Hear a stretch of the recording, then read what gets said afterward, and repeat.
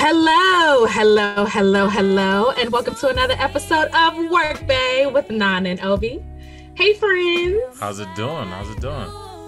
A very special episode, a wind down episode. I know, y'all got me drinking on a Wednesday. On the My pod. pastor's not gonna like this. Hey, that's 2 days from the weekend, and we ran it back. We got all of our same friends from last week. Yes, I see Lauren, the ladies I are see Jazz, I see Veronica. We're loaded up. We're running it back. Yes. So how you guys doing this week? We're doing good. We're doing super well. So excited to be back. Yeah. You didn't sound that excited. You might have to do a shot real quick. What'd you say, Obi? I said you didn't sound that excited. You might have to do a quick shot real quick. Warm things up. My bad. I'm so excited. I believe her. Sorry, we're in a wind down. It's the end of the evening. I know. We're trying to mellow out. We're about to get a little We're trying to sexy. set the tone, set the mood. Okay. And we said we were getting spicy this episode. Yes. I was trying to get all into it, not all in your ear. Okay, I see. You were hitting us with the sultry jazz. That was the sultry, This is a build-up. R&B. Probably as good as it's gonna get. No, we'll take it, man. It's been, I don't know about y'all. Me and Nana were talking a little bit before we jumped on. Past 2-3 weeks have been crazy. Just been busy. So, Honey, she's tired. Yeah. Lauren, I see you. We didn't hear from you. I saw you shaking your head, though. Same? Yes, also as well. Fuck these last 2 weeks. Jeez. It's like, it's the Mercury and micro braids, right? Isn't that the situation? Gatorade. That's Mercury what's and going on. Gatorade. Mercury Yeah. is It's definitely some hateration, holleration in this dancery. I don't appreciate it. I do not appreciate it. But hey, Fuck Halloween's around the Mercury, corner, though. Venus, Are all them y'all motherfuckers. are y'all doing anything for Halloween? I don't know, is that like a week, 2 weeks out? Nah. Lauren's like, nah. We don't do that. Nah, That's nobody? right. Lauren is a good Christian girl. We don't do Halloween.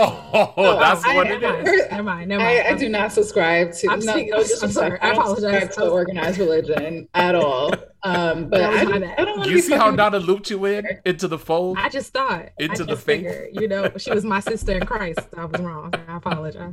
She said, nah, I hit the one. Well, we love Halloween. Halloween is so.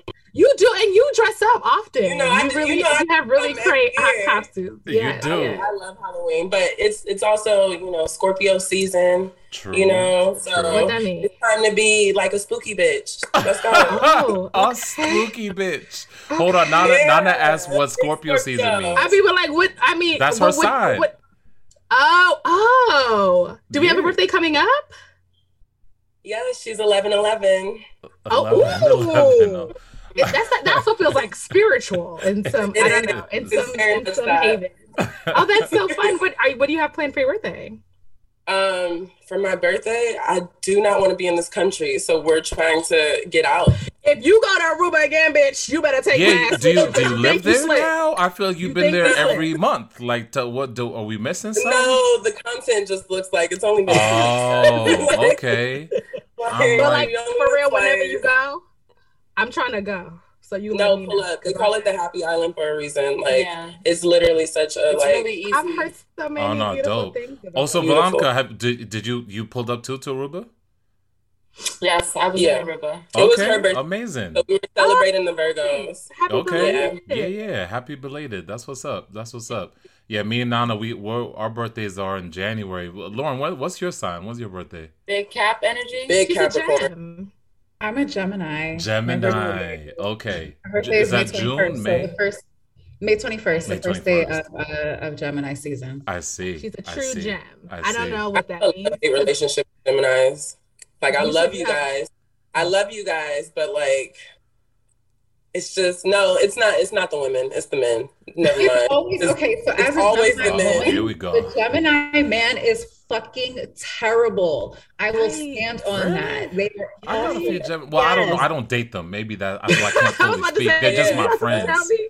I don't date them, so it might be They- different It doesn't matter. energy. You can't. Yeah, my brother is a Gemini. He's actually the 22nd, and Oh, he's a complicated person, but I love him. But I love do. him. No, That's what I'm saying. We love them. We love the Geminis. Don't get me wrong, but like, it gets to a point where it's not fun anymore. When those, we always say, red flags look like Six Flags when you're having fun. Yeah, that's like, I've been seeing those on Twitter the past week or two. All the red flags. Oh, the red flag memes are The amazing. red flags all week, yeah. My only dating red flag is Aries. I want no parts. I don't want the whole nothing. sign. Yeah, Okay. I'm good on the Aries, Fair man. enough. I don't think. What's that birthday? good. I don't know Aries. That's like I think that's like late March, early April. March. Yeah. Nah. Friends, best of friends. I've got a ton of Aries friends, male and female. But dating, nah. Good. I don't think I I know agree. him. Aries men are trash. Hard So pass. Aries men is Yeah, I don't think I've met any Aries. I also need to diversify my astrological dating because I've gave you the rundown of who's good for us. It's Veronica's You people. said That's who you need to be Virgo. messing with. Yeah, Virgos, Scorpios. Virgos. Also, Jazz's sign is good for I us. dated a Scorpio. That nigga was demonic. And Pisces. male Scorpios are different. Wow, you Female said Scorpios- demonic, Nana. That nigga was demonic, bro. That's a I lot. like all up to him. No, there's definitely no pray for love that to nigga, him. but- You called him a demon. No. There's love. Like again, that's a brother in Christ. I feel like he just needs somebody needs to put their hand over him and extend a prayer. But I holy don't want no water. part. Splash. He need to take a good dive.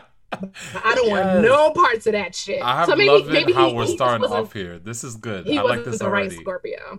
It's the ghetto. That's what it is. We might have Scorpios to do are the this. ghetto. Why It does is- This is No. I'm talking about the men. No, not this. Oh. We're good. No, I'm talking about the men's. I just need y'all to do Sorry, better. over here. So I was y'all about to ask, what do sign are the better. good men? Are there any good male zodiac signs, or just we It throwing all really- the niggas away? It depends on your sign, though. Like the compatibility, I think. No, that's is a big part of it, for sure. a big part of it. For sure. Like Gemini and Gemini are not good, but like That seems Gemini and like a Libra, which is another air sign, like they're cool. Mhm. Gemini and Aries also apparently are good together, but I've never met an Aries. Like I've never dated an Aries man, so Don't do it, sis. Don't do it. Run away. that's what I'm saying. But, like in comparison, I feel like the compatibility could be good there because like my female Aries friends, like I get along with very well. So I don't Friends know. and lovers, two different things, though. Yeah, very different. They are Two Very different. things. They are Very different. true. Very different. But Oh, Cancer man. men fall in love with I feel me, like and so I don't like know. I'm like, y'all need to run. Don't. Who falls Cancer in men love should with stay you? away from me. Cancers. I've heard so Ah. many good things about cancers, but like Hmm. they're also emotional. Apparently, They are all the And water that's why they need to signs stay are away from water me. works. I'm bad news. No, All but of us. Scorpio are not as bad as Pisces and Cancers. They're on a whole other Interesting. level. Those two, especially the Cancers. Yeesh. But see, This is not an astrological podcast. We I need to know. I wrap was this about to shit say up. we got to bring Carmen back if we're gonna start doing the astrology. We had her on We season should have. one. We should have had her redo our cards. We should have done that, or like our chart or whatever she does. That would have been actually kind of dope. I need to know where my nigga's at, what state I need to be to go pick his ass up at, because it's not New York. I already told you he's in And- Paris. We've had this convo so many times. Your Senegalese Yeah, man but like is still I waiting can't for you. go to Paris right now. Like Not it's right not now. in the signs right now. But we gonna get It's there. not in the cards for you right now. It's not in the cards. That's right. It's not in the cards. Okay. Okay. Well, I'm very excited to have you ladies back. We had a wonderful conversation last week talking a little bit about body positivity and the fat acceptance movement. We gave y'all a nice, hearty history lesson. So we're going to keep it a little light today. And there are a couple of topics that I wanted to kind of double back on that we touched on a little bit in our last conversation. And then we'll get into what the people really want, which is all that sex that girls be having. You said it like the old people, like the CKS, The sex? not even the X. Yeah, the Sex? sex. The sex. The sex. Okay. No, we said it like 6 times, so it's enough. But for our models in the room, and of course, Lauren, definitely feel free to interject. And we started this conversation talking about Lizzo. And Oh, she's- yeah, that's right. That's right. She is somebody who I have conflicting feelings about. She is someone that, okay, I see that some people are in Lauren does too, agreement. apparently.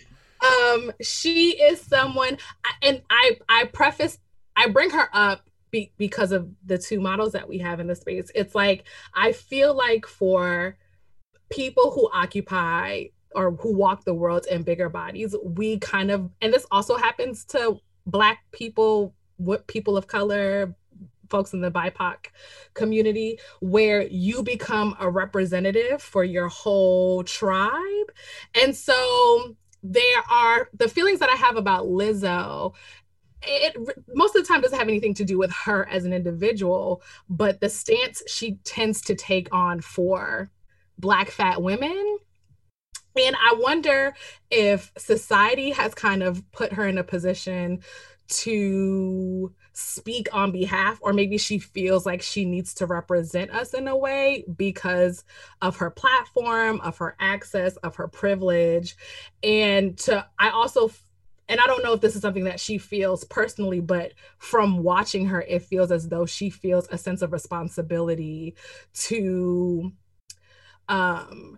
express herself in her full body however she wants. And sometimes it feels a little performative. It feels a little shucking and jiving. It feels a little gimmicky, to where I'm like, I don't know how to appreciate you as a woman who just loves her body, thinks she's sexy as fuck, and doesn't have a problem showing that, as opposed to someone who feels like, I'm going to throw myself in your face because you don't typically see people that look like me in this position, and you're going to have to eat it because I said so. So like, it's kind of, it's a hard, I think she is fucking gorgeous. She's probably one of the baddest bitches in the game right now.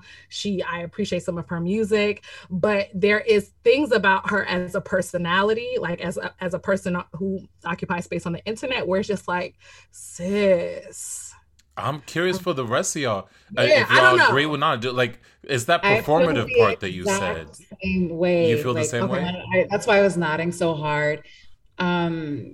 I feel like a lot of what we didn't do introductions, but hi, I'm Lauren. Oh, that's why. You from last week? We here assuming everyone knows, but hopefully they tuned in last week. If you didn't hear last week's episode, do that first and then come back. And then all right, yeah. Yeah, I feel the same exact way, where I appreciate her as a musical talent and as a performer, but because a lot of what she does is often not just on stage, a lot of it is her internet personality, right?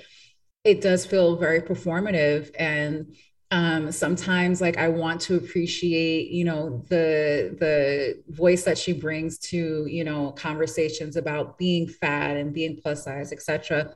But then oftentimes it just comes off as performative and as kind of like, I feel like I have to do this instead of just being me and just doing what I enjoy. Like, a lot of times it just doesn't feel genuine. And so I'm kind of like, what parts is it of it? Because I've always found her, like, of all the kind of stars we have out there, I've always thought of her as being super genuine. So I'm wondering what maybe I'm not picking up on that y'all are, where it feels performative. It feels forced. It's kind of like, yes, especially, okay, so the way that we were talking about Lizzo earlier was because in current events, yes, what's the tea? What happened recently? Yeah, Cardi B had a birthday party this week, and it was pasta themed. If you don't know what that is, you can Google it. We don't have time to talk about it, but essentially it's a dance hall party.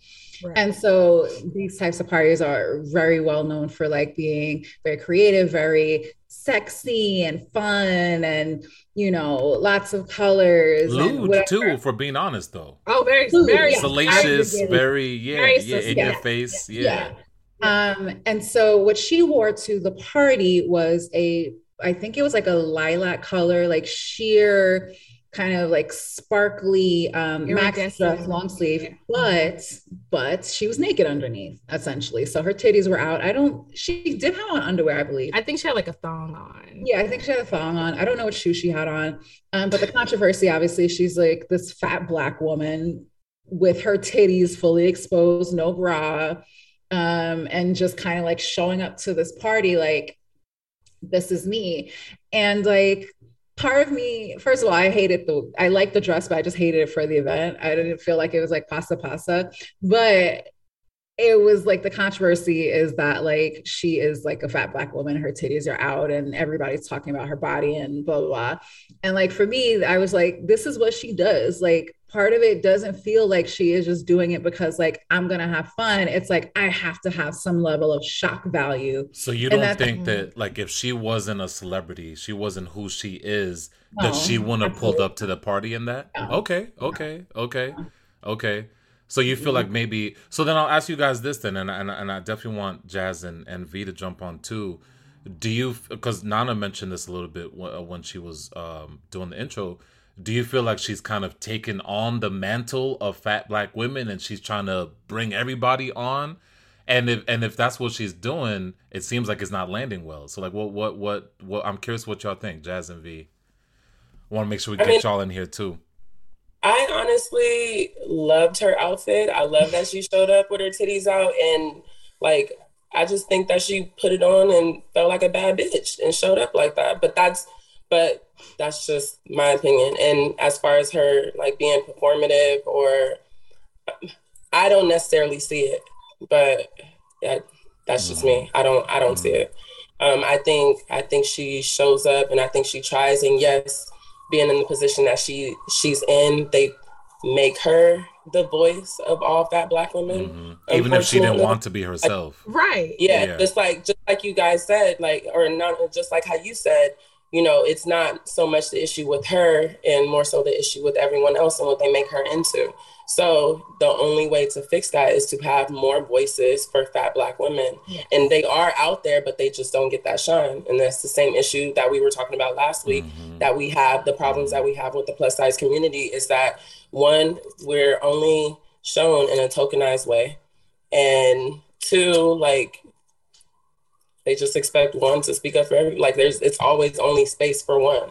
So yeah, I think literally, I thought she looked beautiful. I wish her hair was laid a little different, but like, you know, other than that, I think she looked great. And like everybody else shows up with their titties out all the time.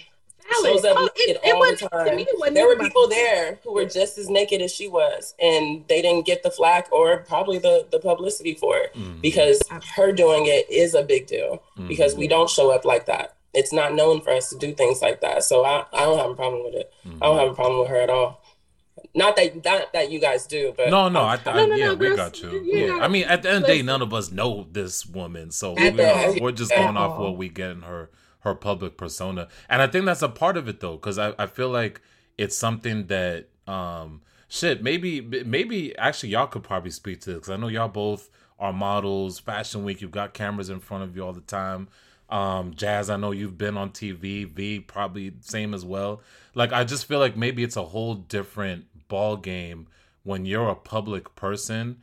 And so especially her being a young person. I think she's around our age, right? Like early 30s. I think she's literally, we're probably the probably all around the same age. So I think there's also that pressure of I'm trying to make sense of myself and my place in the world, and I'm now having to do that not only as a public figure, but also as a Black person, also as a woman, and also as a fat person. So it's like all these different intersections, like we were talking about last week.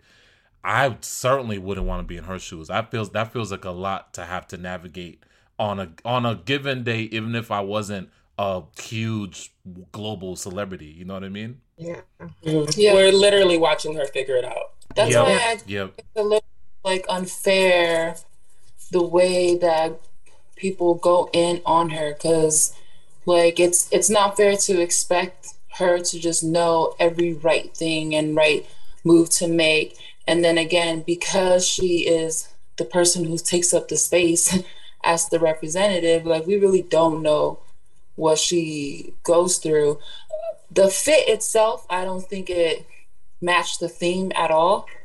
Oh, it's the same thing Lauren was saying. Yeah, I don't think it was necessarily about like the way that she presented herself. I just thought that like that just wasn't like she looked like she was going to like a ball. She said it was a Caribbean party, so I'm gonna show up as Rihanna. Yeah. Well then, okay. Well, hey, Nana, you gotta get in her DMs. You're the stylist. Listen, Lizzo, let me change your life, sis. Like, let me just change your life. Like, I really want to do that for you. I think also though, I see what you guys talking about, that it comes off a little performative, because I watch a lot of her interviews, and you can kind of see where it's like kind of gimmicky. You can just see in the way that she explains herself, and like, I don't know, I'm into like watching them when they speak, to see like what their body language is, their tone of voice, how connected they feel with the word they're saying, and sometimes you can tell. And like, I definitely caught that a couple times in her interview. Oh, so maybe it's not just a stylist. We gotta talk to her publicist too. Maybe we gotta get her. But I think you guys may. I think it needs media training.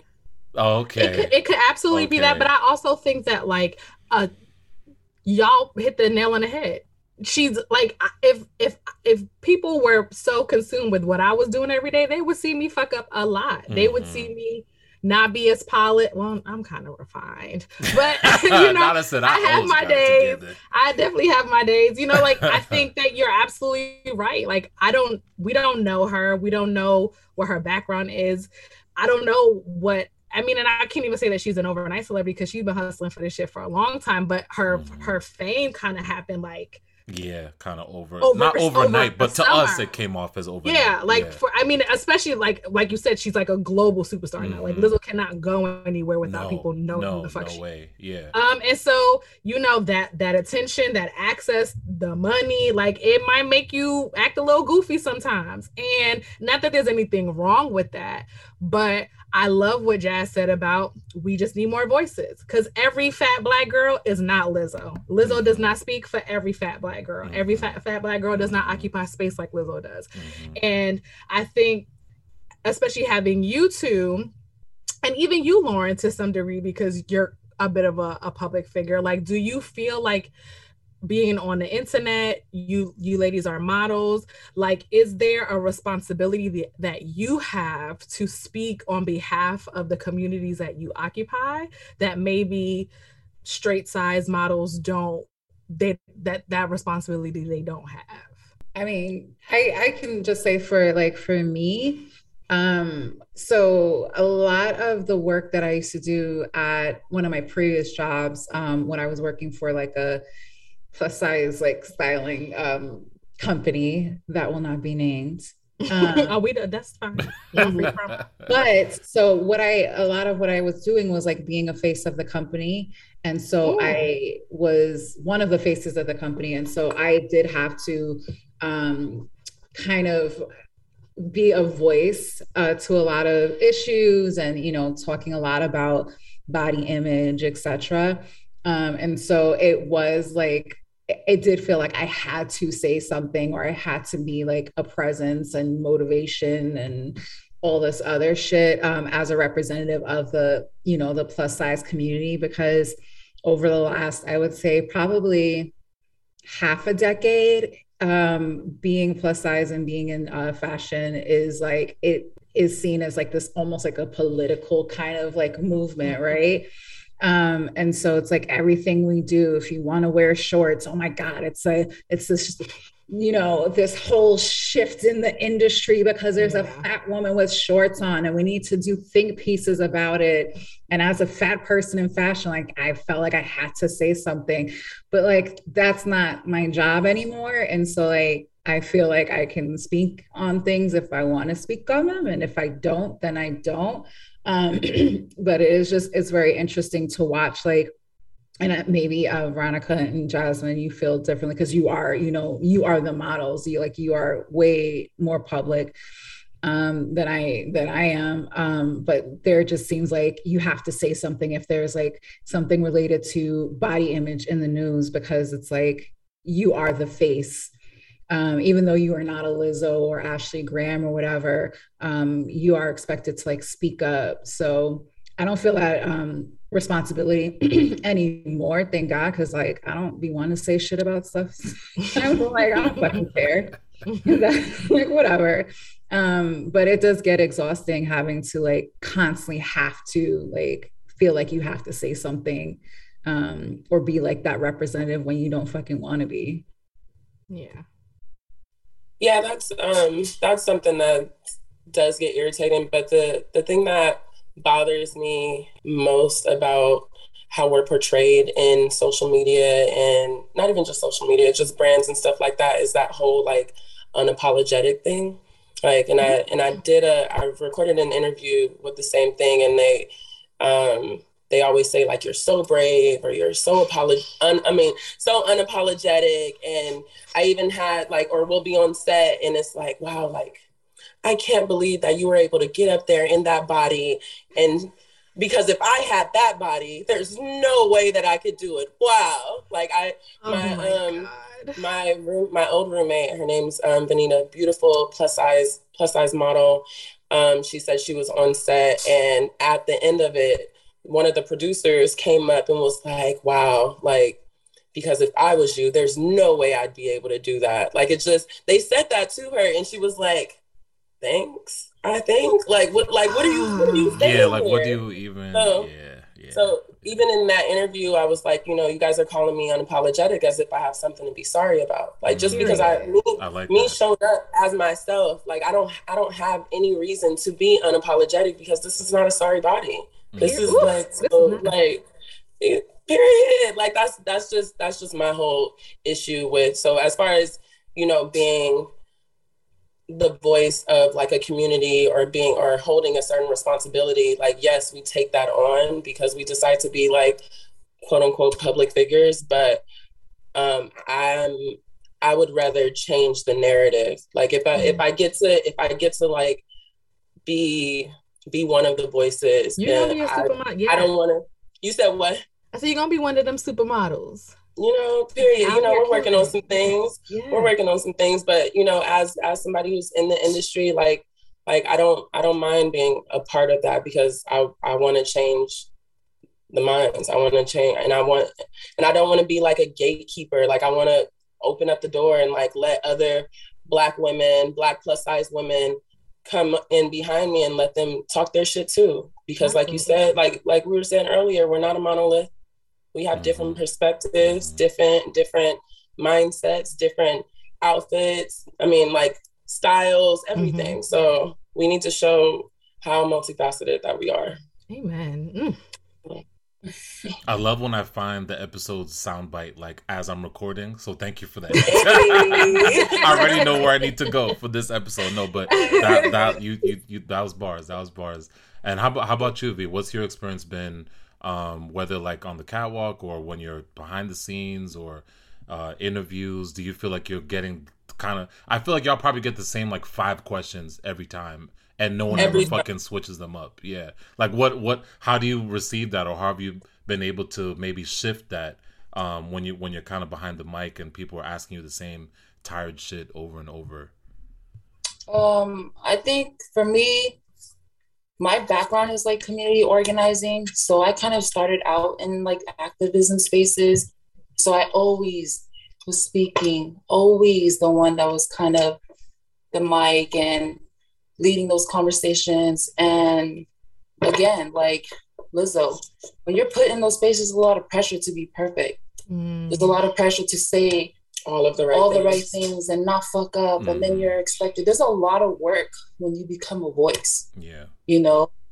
And so I've had to like kind of like, I just want to exist as myself and be a leader to myself. I'm not trying to be a leader to anybody. I'm not trying to tell you to follow my way, or that you got to do the things that I do, or you got to care about the things that I care about. But I do want you to think, I do want you to kind of take a step back and try to reevaluate yourself. And I have to do that for myself first, though. Like, I have to practice what I preach, and hopefully they get inspired by the way that I move, and not so much this, but, who I am, how I show up, and the person I'm becoming. So like, I've kind of like, I don't really like speak up on things unless like it's something that I really feel the need to speak up. I try to check myself and like not, and try and not to judge other people's thoughts or my own thoughts.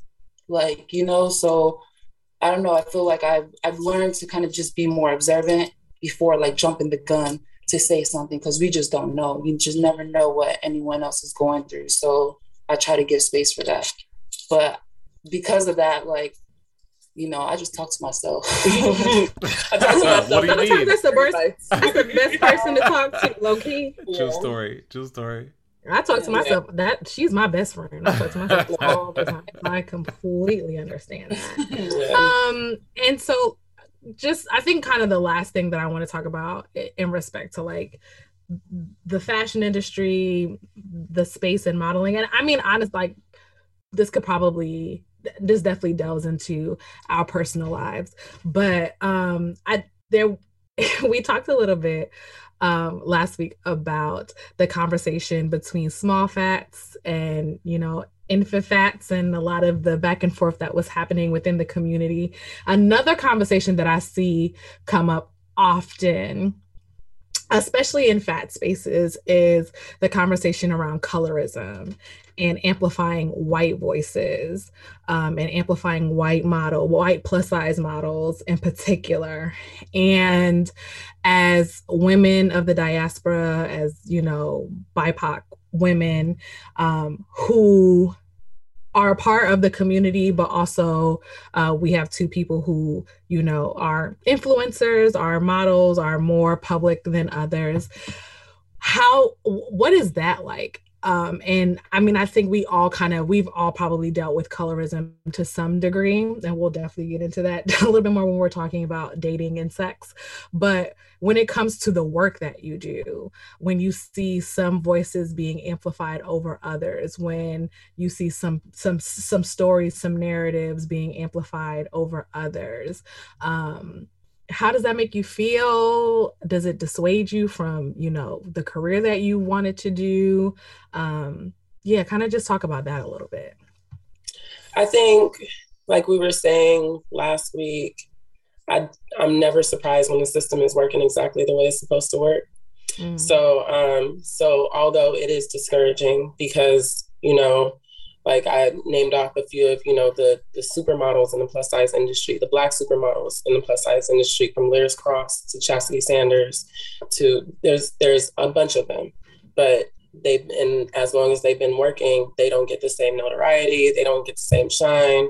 So now I think what's different is that we do have social media. We are able to, you know, band together and amplify each other's voices. And even if they aren't doing it, again, we expect the system to work the way it is. It's up to us to amplify each other. And then a whole nother thing with social media is the censorship with fat Black bodies. You know, I myself, I shot a Janet Jackson like remake of her Janet album. Yes. And all it was, you know, and Janet reposted me, you know, it was great. Yes, she did. That's right. I was hit with a bunch of threats from Instagram to delete my page.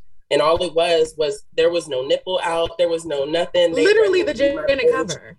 Oh, wow. Instagram reached out to you like directly? Like they sent, they sent the little message that said go in and get community guidelines. Yeah. Basically somebody reported you is what that means. Right. But it doesn't even have to be that. Oh. Instagram itself censors fat Black bodies. Okay. There have been countless Black plus size models who have, you know, posted when their page or when their actual posts get deleted, you know, or they get the same message that I got where they're threatening to take away my page. Or like the shadow banning, maybe like you're not getting the shadow banning, that too. But you have you have white plus models who will be on the gram with the ass all the way out, pussy popping in a handstand, and nothing happens. But wow. As soon as we show a little side boob or too many rolls or too much booty, like it's a problem. And I guess it's an issue with how the algorithm itself is racist, because we have a bigger body of skin, it triggers something or whatever. White supremacy is always the issue. It's baked in and everything, unfortunately.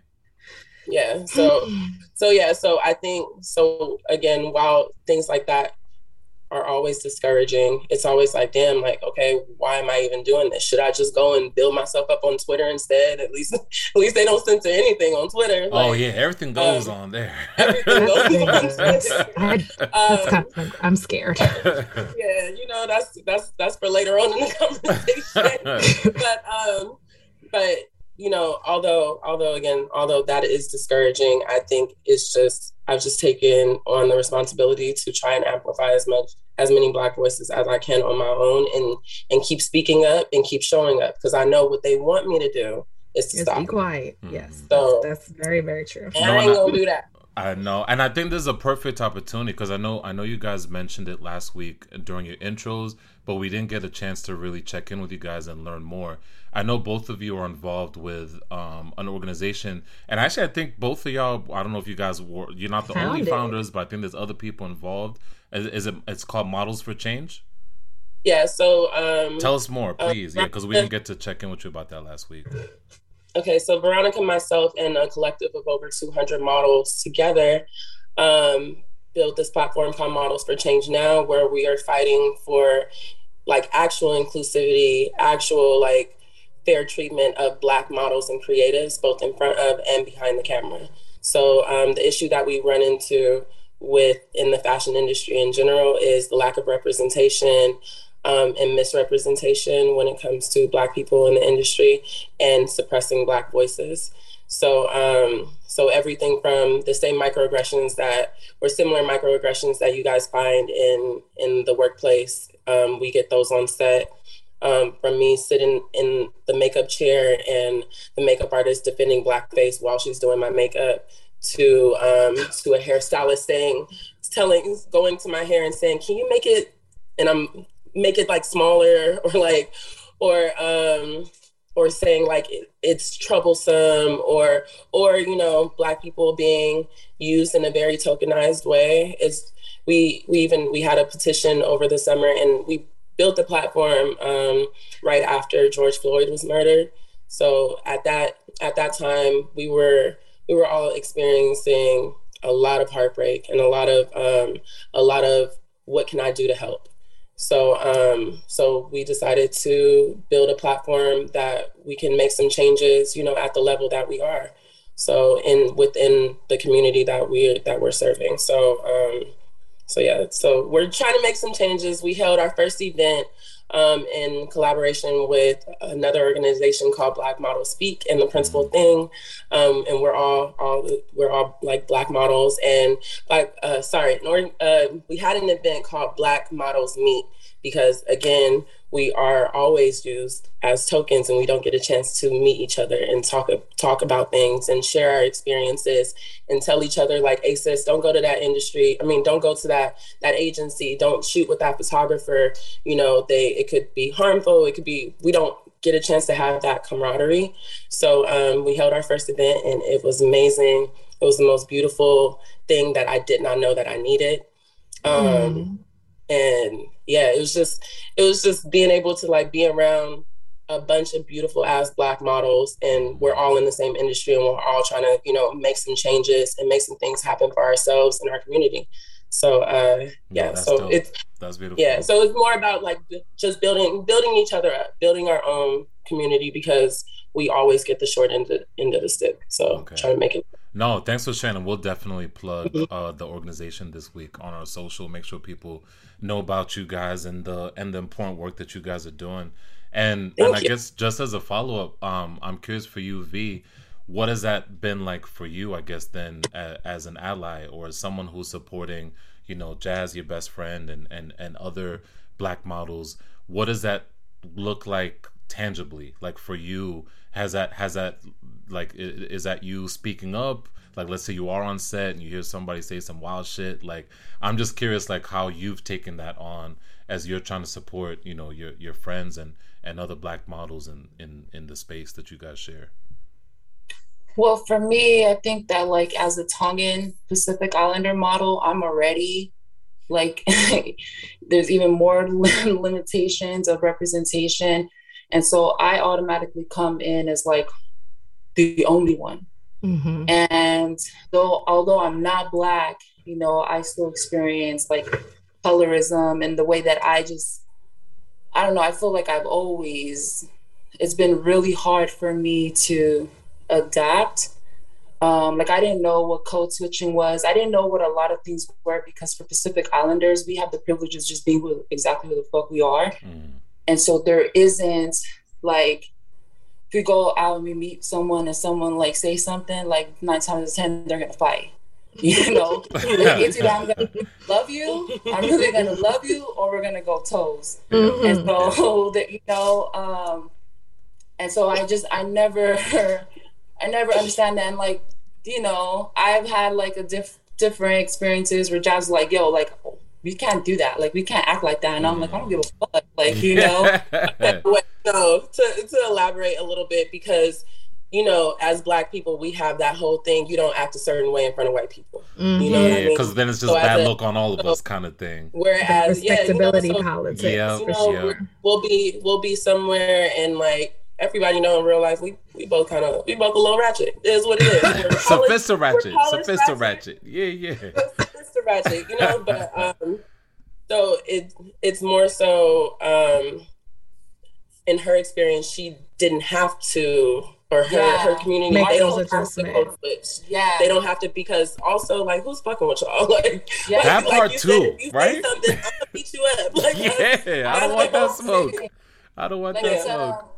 Like culturally, like you know, respect is a big thing, but like, you know, it takes a lot for that to happen. And so I don't know, like I wasn't used to that. And so I would be the one to like quickly pop off or like say something, or I feel some type of way. And it's like, no, you actually have to kind of, you know, play that, be smart differently, and how you react. She's always quick to jump in, like, to have my back. Always to like pick up for me. Like, if she sees anybody. But I also see, because I know that for her it could be a thing, like, you know, coming into the spaces, like, okay, they you know, they could potentially blackball Black models, whereas like I don't give a fuck about that. That's not, to me, it's not my entire identity, because I come from this other space of really building community culturally. That's how I am, you know. It's like it's how we grow as a collective.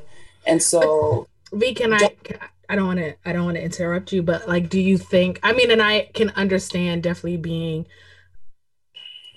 a part of your community makes you even more marginalized than probably Black models. Like, you are definitely in a smaller subset of the industry than maybe Black models are. But does that also give you a level of privilege? Because visually your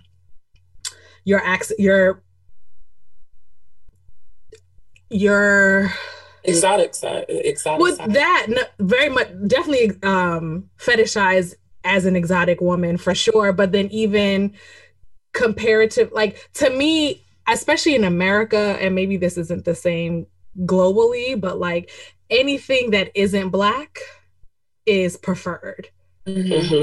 And so being a woman who is a Pacific Islander, unfortunately, sure, being a woman that is a Pacific Islander, while you may, you know, demographically you may come from a smaller subset of our population, there is your, what is that word?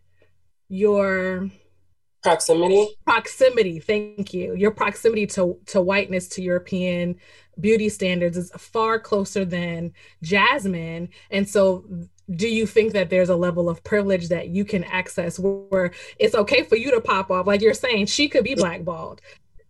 I don't know how many Pacific Islander beautiful Amazonian models we have, you know, like I've never seen anybody like you occupy space in the industry. And that could definitely leave you tokenized, but it could be used to your benefit, where it gives you access to a lot more opportunity. It can, but sometimes I do feel like that's like a slippery slope. Okay. You know, if I do play into it, that doesn't morally align with who I am, you know? And then on the other side, you're also, but you're aware that it's there. Yeah. Okay. 1000% I am. Of course I am. And that's why I feel like it's even more so of my responsibility to step up and be an ally and to support and like push Black folks, like, because that's like, I don't care, because I'm like a very small representation. So when I see y'all, I see me. That's the closest thing to me, you know? So yeah, my proximity to whiteness it looks a little closer, but to me and how I grew up in my culture and my ethnicity and how I identify is definitely more marginalized, indigenous. I'm someone of color. Sure. Our experiences are very, very different, but I'm still of that, you know, I'm still part of that. And so I'm able to recognize my privilege in as far as like how I show up in these spaces and how I try to connect the dots from the outside, because the inside, I feel like it's really easy to become overly consumed with what has happened. And, you know, I always just try to offer like a voice of reason and use my privilege in that space to like, hey, like, I need to shake you up and let you realize that you've been fucking like, you know, chained, and you have to unlearn a lot of things. And like, I might not know what the right thing to say to you in that point, and like, you can check me, but I need to like remind you who the fuck you are, like, you know, and that's in respect to like deserving more and being treated better. Got it. Because I'm coming from the outside world where we weren't kind of tainted, and you know, like, I still have, I'm not far removed from my identity, and so, you know, I'm always encouraging like the research and so many different things to kind of just make it become more real. But you know, if it's not there, then it's like only so much that I can for sure do. Yeah, and I think that it's appreciated. I just wanted to also name a thing. We're all aware that, you know, I definitely can only imagine, I'm not a part of your community, but I would assume that there is a lot of correlation between Black people and you know, Pacific Islanders, indigenous people, you know, Latinx folks. Definitely having these difficult conversations within my community as well, and the way how it's being anti-Black is perpetuated in a lot of the indigenous cultures, like even you know, even with me, like just growing up, my name in Tongan is Belonika, and they used to call me Nika, like, and like that was like the teasing, you know, like, and so there's a lot of things that I feel like that we have, you know, evolved and we like created language around. It's not even knowing how like deeply rooted and conditioned we are to like absolutely think this. But you know, when you see those spaces where you compare like the Brazil face on TV versus the Brazil face in the village, like, I feel like every country has that. And so like having those conversations, addressing that, that's where that understanding of the intersectionality between like knowing who you are and tied into to like whiteness, you know?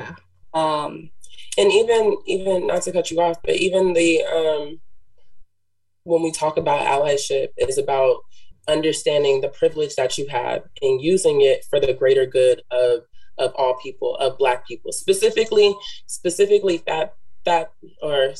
Black people in general, and the trickle down effect. That's what we talk about a lot with Models for Change now, because our collective is predominantly Black and it's very Black led, but we do have allies in the group. And we talk about, there's a huge group of allies, and they're always trying to find out how they can show up and be a part, but also, we talk about how like fighting first for Black liberation, for Black fair treatment of Black models in general is going to be a trickle down effect for everyone else, because we are the most oppressed, so we need to be the most liberated. And in us finding our voice is going to inspire other people to find the voices for their community. So so I think that's how we, with Models for Change now, at least, that's how we utilize our allies. So when we have something going on and we need, you know, somebody with a big following to share it, I need somebody, for example, my best friend Veronica has, you know, a big following. She shares it, utilizes the privilege that she has. Not saying that your whole following comes from comes from that privilege. That's not it. But you utilize whatever just resources the platform it is. yeah. The platform. That's what it doesn't even have to. That's just an example. Like, for example, when we had our Black Model Speak event, we had allies who donated some of their equipment. They came, and then one of them came up to me and was like, Jazz, I recognize that this is a Black space and I'm going to remove myself. And she let it be a Black space, you know, like it's just, it was a white girl. So it was something that I appreciated. You used what you had to help us, because this is for Black models. It's just about using whatever privilege it is that you have for the greater good. No, that's so dope. And Lauren, beautiful. I definitely want to see, I mean, sure, you're not a model, but I wonder, as a consumer, as a person who occupies this, like, who is a part of this community, how does the effects of, because I even remember when I was bringing up the topic and talking about how it's very interesting what voices get amplified and who gets the spreads and who gets to be on Vogue and all that kind of stuff. You kind of were shaking your head in agreement. How does it feel to be a brown woman, a Black woman, and constantly seeing a very specific type, sometimes specific shape, specific size of fat woman in these industries? Like, how does that make you feel as somebody who occupies a space and then also a consumer of these goods? It's disheartening, to be honest. And I feel like it's kind of not just on the models to just be the representation, but the brands and the magazines and the media outlets, like they hold a lot of power here, and obviously in who they select. And so on their behalf, it's like, it's boring, it's fucking late. I'm like, at this point, we've had this conversation about representation going on for so long. And so for them to always be going to a Tess Holliday or going to Ashley Graham as the voice of, you know, the plus size fashion community, or as just reaching beyond that, being like the voice of fat women in America or across the globe. It's like, when are we actually going to do something different here? And they don't speak for me. Not to say, you know, I would say, like, in representation of certain body sizes, like, yes, it's good to see like a Tess Holliday join the conversation because she is a larger body fat person. But from the scope of whiteness, she doesn't speak for me. She is not the representation for me. And same with the Ashley Graham, who, I mean, if I'm not mistaken, you know, she, for a while, she was calling herself plus size. And then all of a sudden the way she was approaching it turned around, where she's like, I don't want to box myself in. I'm sexy curvilicious, or whatever the fuck she called herself. With that same voice too. I love it. Exactly, with the voice. So it's just, it is disheartening because there just needs to be more diversity and more voices present and more faces present, because there's that saying, like, you can't be what you can't see. Not to say like that I'm trying to be, you know, a model, or I'm trying to be in these spaces, but there is something to being able to look in a fashion magazine and see that reflection, and knowing that I am welcome in this space, or that I am welcome to purchase these things, or that my voice or a voice of somebody similar to me is being heard. So when I don't see that, I'm like, why? First of all, as a consumer, I'm not interested in supporting you as a business. I'm not interested in buying clothes from a company that doesn't even want to show a Black person in their clothing, let alone a fat Black person in their clothing, you know? So I think it would behoove some of these magazines and brands and, you know, media outlets and whoever that is, you know, trying to have this conversation about the plus size community to diversify that shit, because people are paying attention. And you can only hire Tess Holliday for so many fucking magazines. I mean, she can't be available all the time, guys. Can't be available all the goddamn time. And honestly, like, what else? I mean, no disrespect to her, but like, what else is she going to say that she hasn't said a million times before? Like, her story is already out there. It's already heard. So it's time to have more stories to tell. There's more stories to tell, and there's other voices to be had. And also to that point, like, there is a narrative that I feel like because Jasmine mentioned this too. There's this, like, it goes like, either they're like super sad and, you know, oh my gosh, you know, I have this like sad, fat story to tell, or it's like, you have to be the voice of somebody that's like super unapologetic, and I have to be like the fat superhero, so confident, and no in between. It's like one extreme or the other. Right. Yeah. There's no space for somebody to just be in the middle. Like, I don't always feel amazing about my body, but also, like, I don't hate myself either. I don't fucking hate myself. I'm not in my room crying all the time about like not being able to fit into some fucking jeans. Like, yes, does that happen? Of course, you know, because there's different levels of access for everyone. So like, I do have the privilege of being able to buy jeans in most retail stores, but like, is that the only part of my story as a fat person? No. And so it's so limiting when we only have like the same 2 or 3 people telling their stories, because there's so we're not a monolith, as you said earlier. There's so much to say here that isn't being said because we just keep listening to the same fucking voices over and over. It's boring at this point. Very boring, very tired. Jazz, I think you wanted to say something. No, I think every time I was going to jump in, you said what I was thinking. So. Y'all on the same wavelength. So I got one ask of everybody real quick. I need a quick a shot o'clock or sip o'clock. I finished. Because y'all really? I did it. It went down, honey. How much did you pour in there? It was a stressful. Oh wow, I need to put that tongue back in your mouth. You know, this is a G-rated program. But cheers. Rated R, baby. This is a podcast, though. They can't see her. No, exactly. I know. No, but the main reason why I wanted to do that was to get us ready for this next part of the convo, because I know we've been talking about the macro so much so far, and I know Nana definitely and myself as well, we were super curious to hear how this affects each of you on a personal level, your dating life, your sex life, your interpersonal relationships. So yes, as long as everyone got that. I mean, Nana, you go pour up some more if you need to. It's no more liquor in this house. You're done. Yeah, you're done that tequila I brought over like 14 years ago. Okay, it wasn't that long ago, but yes, it's finished. But no, so what'd you want to ask our good guest this week, Nana? What was in your mind? So moving into the sex conversation, and kind of Obi has introduced us very well.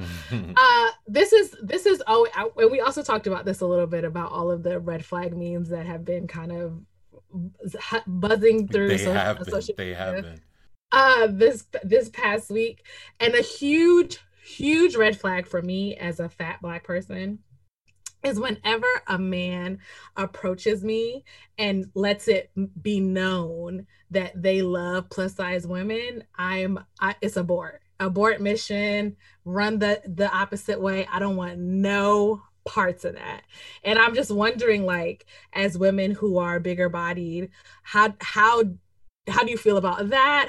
Is that something that you experience often? Do men typically approach you and talk about how much they appreciate your body size and all of that? Like, what is that like for you? And how is that a red flag? And anybody can start. No pressure.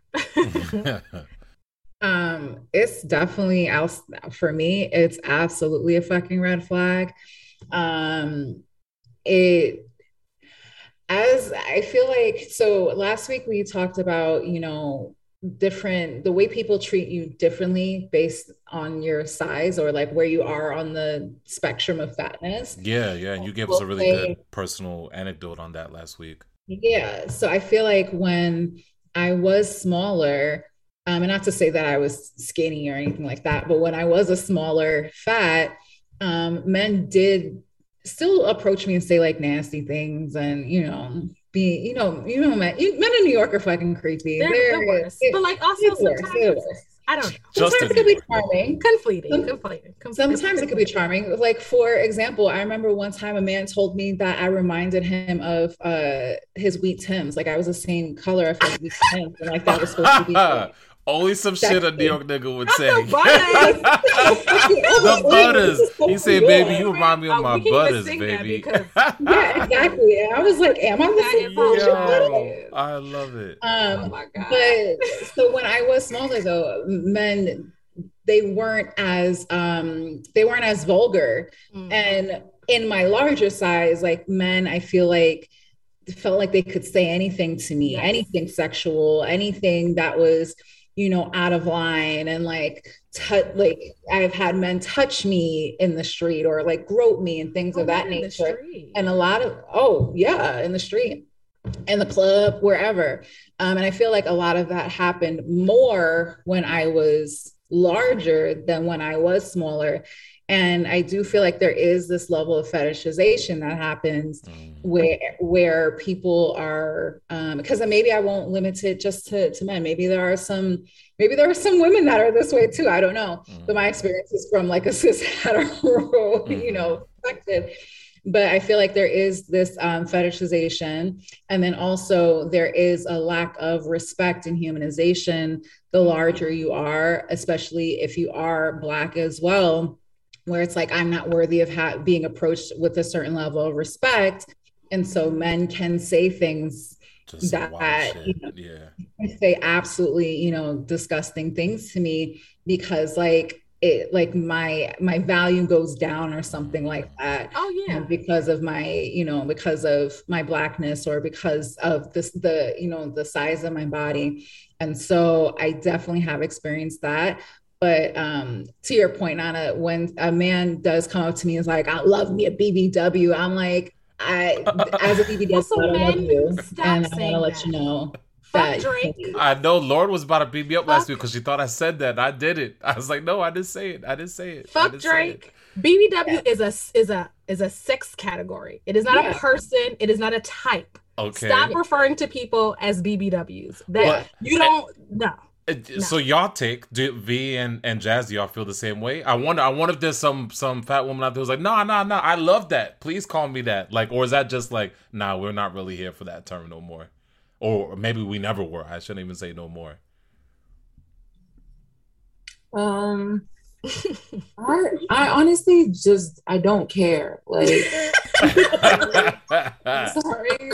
So some dude pulled up on you and was like, oh Ma, you looking gorgeous. I love BBWs. I've gotten every You've heard it all. Thing you can Okay. imagine. I'm trying to climb that mountain. I'm trying to get a sip of that tall glass of water. Oh yeah, because you're tall too. There's the height aspect as well. Yeah, so like what Lauren is saying is like it's unfortunate, but I also just built a layer of tough skin about it. Like I don't give a fuck about what anybody calls me, what they refer to me. I don't care about the term plus size, curve, full figure, plus size, life size. I don't give a damn. Like, I just know that I'm big. Like, so it is what it is. Like, can't like a deal breaker for me. Like because I'm so big and tall is like if my feet is bigger than your feet, we're not sharing. So that's your red flag. I can't have bigger feet than you. Some fly ass shoes and you look at me like, I love it. I don't think you understand. It's like a totally different thing. Like for a while I didn't even like going on dates because it's like I take up so much space and whatever spot you choose. Say if you go in this like a tight space to get in between the chairs, we both big and tall, we walking in this attention. Like you are unsure of yourself, and now you with another tall, confident girl takes a space, and now you even more unsure. You don't even know how to hold your own. Like I'm not gonna let you put me in that position. So don't sleep on the little boys. I know what I was saying. Nana loves her a small man. I do like short men. Nana loves her a small, skinny man. That's the problem is I be giving these short guys chances because the tall ones don't know how to act, and that's the problem too. They're literally tall niggas. They know they quote unquote a prize, and so they be out here acting like it. It's a mess. But yeah, don't sleep on the short guys. I'm sleep. You sleep. I was about to say, I know Jazz is all the way sleep in that conversation. I'm all the way sleep. I'm there. To you, Jazz, like what's short? Like less shorter than you? No, below 6'1", honestly, is short to me. I don't like it. Girl, my favorite is like a 5'7", 5'10", bitch. I'm 5'10". Not the stack face Jazz. I don't stand when I walk. Lord, don't do me like that, No. It runs the gamut. Most of the men that I've dated have been taller than 6 feet, but it's something about. Okay, hey, speak your truth, sis. Go ahead. Somebody got to take. Thank you, V. Off the market. Like I'm okay with it being you and not me. That's cool. Listen, I'm here to be loved and to love, and so whatever side. I feel that. It's whatever. It's whatever. So I want you against the petite poppies, like. I love the petite poppies. Someone make a fucking t-shirt. You have to be confident. Like it's all that's about the thing that is it. Annoying. That is it. Because I've definitely dated shorter men who were Napoleon very complex. insecure. Yeah, it's like you want to date me because I'm tall, but then you're insecure about my height. And sometimes the dick is better too. The dick do be better, V. I never had short dicks. Don't wait now to move forward with that part. Most of the niggas that I dated who are shorter than 5'10" have had the biggest penises I've ever seen in my entire life. Okay. Is it okay? Hold on though. Was it that they had bigger penises, or was it relative to their size? Right. The dick looked at the end of the day, when you pull your shit out, when you pull your shit out. I've experienced shorter guys who had bigger dicks than the taller one, and I've also experienced shorter guys who might not have had the size, but the way that they got leverage, they could jump up in the pussy. Yes, jump up into the pussy. There is something, I don't know if it's because of my size, that when I do engage with a man, especially the first few times, they go out of their way to please me, usually the shorter one. That's because that I understand. They know they gotta put in more work. They can't they're not getting off just being just lazy. 6'3". Tall niggas be fucking lazy. I'm not lazy. Don't put that on my spirit. All right, the tall niggas, I don't know you. We don't know each other exactly. Like that. But the tall niggas be fucking lazy. Yeah, and so that's what I'm telling you. Y'all gotta give love to the short niggas. I'm just saying. Okay. That's not true. I'm gonna take up for some of my tall kings out there. Some of them. Not tall kings. Fuck them. Some of them. The tall kings. You know, I've had very attentive tall men, very passionate tall men. You know, foreplay is whack. No, that's not foreplay is whack. That's the experience. I've had really great foreplay from tall men. I agree. I've also had very, very good tall lovers. But the short is something about the way short men really take. No, that's very much a thing. You hear this shit on Twitter all the time. They will say that apparently the short niggas be packing heat. You know, them niggas be holding, and it's not even the skinny niggas. Oh, skinny particular. Actually, you're right. It is skinny. Okay. And I'm a big bitch. That's it. And I be a little scared because I don't want to break nobody. Like, what did I tell y'all last week? If he dies, he dies. If he dies, but like Jasmine, I also don't want to get caught up with no charges. Like you out here living right. That's not charges. That's not charges. It was an accidental death. The most you get is it was a consensual act. Not accidental. It's all consensual. Exactly. He knew what he was signing up for. I'm telling you, the skinny niggas, Yeah, they got it. Skinny niggas got it. Ball players. Sure. A1 on the skinny niggas. I love it. Oh, I don't know basketball players. Oh, do I need to be basketball players? Maybe I need to be basketball. Don't you got little you got an athlete on your side? You're talking too much. I said athlete. I didn't even say the sport. They don't gotta know. You're talking too much. You're talking too much. Let me quiet. Let me wait, I didn't hear it. Now I want to know. It don't matter because he's doing a lot. It doesn't even matter. It doesn't even matter. I was saying I love me like a thicker man. Like I love a little thick daddy, but like a big thick one. But like I feel like low key like the tall thick ones, they don't always have the Well, define thick. Like, so what do you mean? Size queens? What's happening here? Is it? You sound like the size queen first and foremost. No. I shouldn't. Listen. You sound like you need some mandingo dick to get where you need to go at all times. Don't we all? The thing with big dicks is they're just really nice to look at. A lot of times, them niggas with the huge dicks don't know what the fuck they doing with them. You just out here poking all types of shit inside of my cervix, and like I don't need that. You don't need. I actually prefer like a 6 and like no more than 6 inches. I've had larger. It's not. Hey, everyone's got their preferences. I'm not a size preferences. But it sounds like these two bitches in the corner. You need to have this height to ride this ride is what it sounded like. Well, they're both over 6 feet, so they might be. It's a different ball game up there. I'm not talking about height. I'm talking about package size. No, I'm only a size queen when it comes to height. When it comes to the package, of course we prefer like something a little, a little long and strong. Explain. But I've had some mediums that did what it needed to do. So motion in the ocean. Is that what they say? Okay, so Dad. I think it also needs to be said though that like it doesn't. You're right. Motion in the ocean, right? There is a range, right? Because your vagina is only so deep. It's not that large, guys. Hit us with the anatomy lesson. Come on. When there's a man that shows up with a 10-inch dick, there's about 5 inches of dick that's just going to be hanging out, just catching air. It's scary. Right? It's also scary. I'm scared. It's just no. You're a 10-inch dick is not. You're Jasmine. No. That pussy ain't that deep. Your pussy's not that big, Jazz. It's just not. I don't know. It's just not. I don't even think I've had a 10-inch dick, so I can't even. Look, I'll just be talking shit. Know thyself. Know thyself. A lot of people be talking shit because it's like a challenge. It's like, oh, I can handle something that's so big. But like, realistically, like, so y'all don't even need all the extra inches. Look at that. I'm scared. No, don't do that. I love how Jazz is making a point to exclude herself from this. She's like, nah, y'all speak for yourselves. So you're welcome to not enough. I'd rather have too much than not enough. That's fair. That's okay. I think like you could.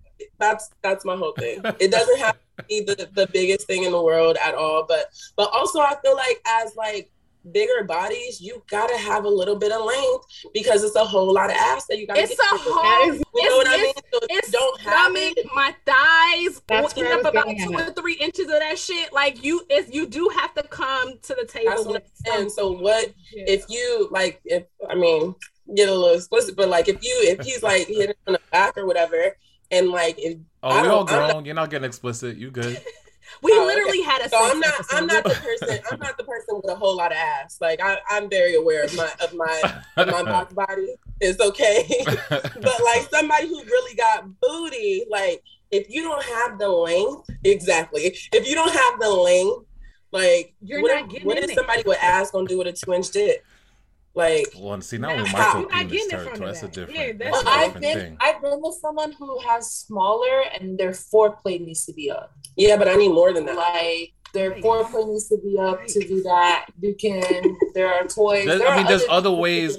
Because that's a conversation that we're having right now, like, or at least that I've seen out there in like this, sex positive space, is like moving away from making everything being just about penetrative sex. So the foreplay, or there's other ways to get to Old Town. And this is another thing that you niggas need to do some. All right, ask me because I got a follow up on the last thing we were talking about. Because I'm not like penetrative sex is enjoyable to me, but it's not everything. Yeah, there you go. Yeah. But what I've realized with the partners that I've acquired, if you've had. Now. Okay. I mean, you listen. It's an arsenal. Catch them all, Pokemon. Put them niggas in there. Go ahead. Put them niggas. Come on, Ash. Go ahead, Ash. Catch them. Go ahead. But it's just like I think, especially men who had sex earlier in their lives, like intercourse. They're so like I don't know if it's a conditioning, like that is all that they seem to ever want to do. They're not interested in exploring the body in any other ways. They're not interested in doing other things. And I'm somebody who had sex significantly later in my life than most people in my life. And so I had to be creative with the partners that I had beforehand because I wasn't fucking. Okay. And so there are a lot of things that I like to do. There are a lot of ways that I like to enjoy somebody that I haven't been able to do because everybody just wants to put it in. And it's like, but there's like so many other things that we could be doing with each other. Yeah. So like, I need y'all to do some work because, and I mean, I get it. Foreplay is not for everybody, but like also intercourse is not for everybody. No, it's both ends. I don't know if that has anything to do with my size, but like I dated a guy who was very clearly, I don't think he was fetishizing me. I do think that he enjoyed me as a person, but he primarily dated plus size women. And the way that he cared for my body and like my whole body, my stomach, not just my the hot rolls, spots. My stretch, like I have never been with a nigga who has taken care of me who's on that level sexually. Like ever. And I'm not trying to give him too much credit because that nigga's still shit. No, but like dealing with somebody like that who, like, I feel like I've definitely dated men who have fetishized me and were just enamored with certain aspects of my body that are larger. But to have somebody who cared about my whole person, like, that is like a different level of intimacy. It's a different level of attention. It's a different level of care. And I don't know that I necessarily need to have somebody who is like, oh, I solely date plus size women. I don't know that personally. That's something that because I wanted to ask y'all about that. Like, if a guy says like, I only date big women, is that a red flag? Like, I don't like it. There's something about it that makes me a little icky. How about the rest of y'all? If some guys like this, because we were just talking about preferences. Like, Nana, you mentioned you might like to do a little, maybe a little smaller, maybe a little thinner. Like, but I date everybody. No, I know, I hear you. But let's say that some guy comes up to you, and I have friends like this who, like, that's it. They exclusively only date plus size or fat women. Like, you on the receiving end, is that flattering, or you, like, I'm curious to read the room and see how y'all all feel about that, or is that kind of like, I don't know about this? I don't like it. Nah. How about the rest of y'all? Yeah. I kind of wanted to respond back to what she was saying about like men not knowing, like they're just into penetrative sex, and I feel like the reason why is because we're not taught about it at a young age. We're usually introduced to it through all the wrong ways to get introduced to it. And so we don't know any better. We don't know how to love, coming into these relationships like super young and shit. And so that's why I think, because I feel like it took me to get into my 30s to learn about my body and learn about sex and be more comfortable and like being more vocal about it. And which, if there's like even nowadays, it's like super taboo to even talk about sex, and women don't even know their bodies well enough to say what they want. You feel like it's still taboo? Yeah, I feel like in a lot of countries it's still taboo. In a lot of spaces, for sure. Yeah, it is still really taboo. Like, it's frowned upon. And so I think that has a lot to do with like us like misunderstanding what it does for us and the real value of intimacy. And as far as like dating other bigger bodies, I don't know. I definitely do have a preference. Because like bro, you ain't got no type. Do not do that. The best friend said, exactly, the best friend will always tell on you. I love you, but like I don't have a type. I don't date, but like someone that I want to be my lifetime partner, I definitely want them to be fit. Yeah, like, cause I'm like, shit, we both can't have a stomach. Damn. Like, why not though? I was just about to ask. So maybe it doesn't always necessarily go both ways then. Nor does it have to. Mind you, I'm not saying that it has to. I'm just throwing that out there. I've dated bigger guys. Bigger guys don't approach me. I solely get approached by smaller, thinner, smaller guys. Big guys don't approach me. Interesting. They don't. Okay. And I don't know. Or maybe it's the opposite for them too. Maybe they're getting maybe the petite girls are loving on them. We can't be two big bitches in the bed. I don't know. Yeah. I've only dated one larger guy, and he wasn't like really big, but it's only been one. Yeah. Okay. I feel like big guys automatically assume that just because I'm the other big girl in the room, like we got to be matched up, and it's like, no. Oh no. Friends group, like what the hell? See, I'm like, I definitely have a type. Like I have a real type. So as far as like dating guys who only date bigger women, like as long as it's not fetishy, like you said, like if you come up to me, you like, damn girl, you know, I love that you got some extra weight on you, and it's like all this like it gives me creepy vibes, like bro, like swiping or swiping, like because I definitely want to, if there's any dudes listening, you know, we got some male listeners, because I know I'll use myself as an example, you know, and maybe y'all help me talk through this. For example, I know I prefer curvier women, but I'm never leading with that. Like if I meet someone on the street, or even if it's like online, I'm not like, oh my god, you got all the, like, I'm not doing that. Like I'm not on creep do you level. Like taller women though? Yeah, taller and curvier. That's my general type. But I'm not. I don't think I'm ever approaching it where I'm not respecting your humanity or you as a person, and I'm leading with just your body parts, because that's come on, that's not it. You know what I mean? That is That, Obi, is the key difference between attraction and fetishization. Okay, because I wanted you to help me break it down. So that's it right there. You said the humanity, yeah. Oh no, well I know that, you know, but some niggas ain't always with the you know, respecting women shit, unfortunately, or you know, for a myriad of reasons. So I just wanted to check in with y'all. So that's where it breaks down basically. Yeah, essentially. So you are still humanizing the person. You could be attracted to something about someone, right? But when it's fetishization, it's like the attraction is independent of who they are as a human being. And then it's usually linked to some kind of stereotype. So like a lot of times, and I don't know if this has happened with y'all, but a lot of times when men come to me and they'll be like, oh, I love me a BBW. And I'm like, okay, I don't fucking care. But they'll be like, like, okay, I'm like, I don't care. Like, what am I supposed to say to that, sir? What am I supposed to say to that? But it'll usually be linked to, I like a BBW because they have good pussy. I like a BBW because I know they're going to cook for me. Which I'm like, joke's on you. I hate cooking. So joke's on you, nigga. I don't even like to cook. I love it. It'll be tied to things like that. And so then when it's like, it's not even about me as a person anymore. It becomes this thing that is tied to like what I can do for you, and often what your view of me is sexually. That is when it starts turning into like some weird fetish thing. It's like, so I could literally be anybody as long as I am fat, you know? And it's very on top of that, like what if your body shape changes, or what if you decide not to be what if you change your mind on something hold on, run that back, Jeff, because I think it cut off when you first started your point. Say it again.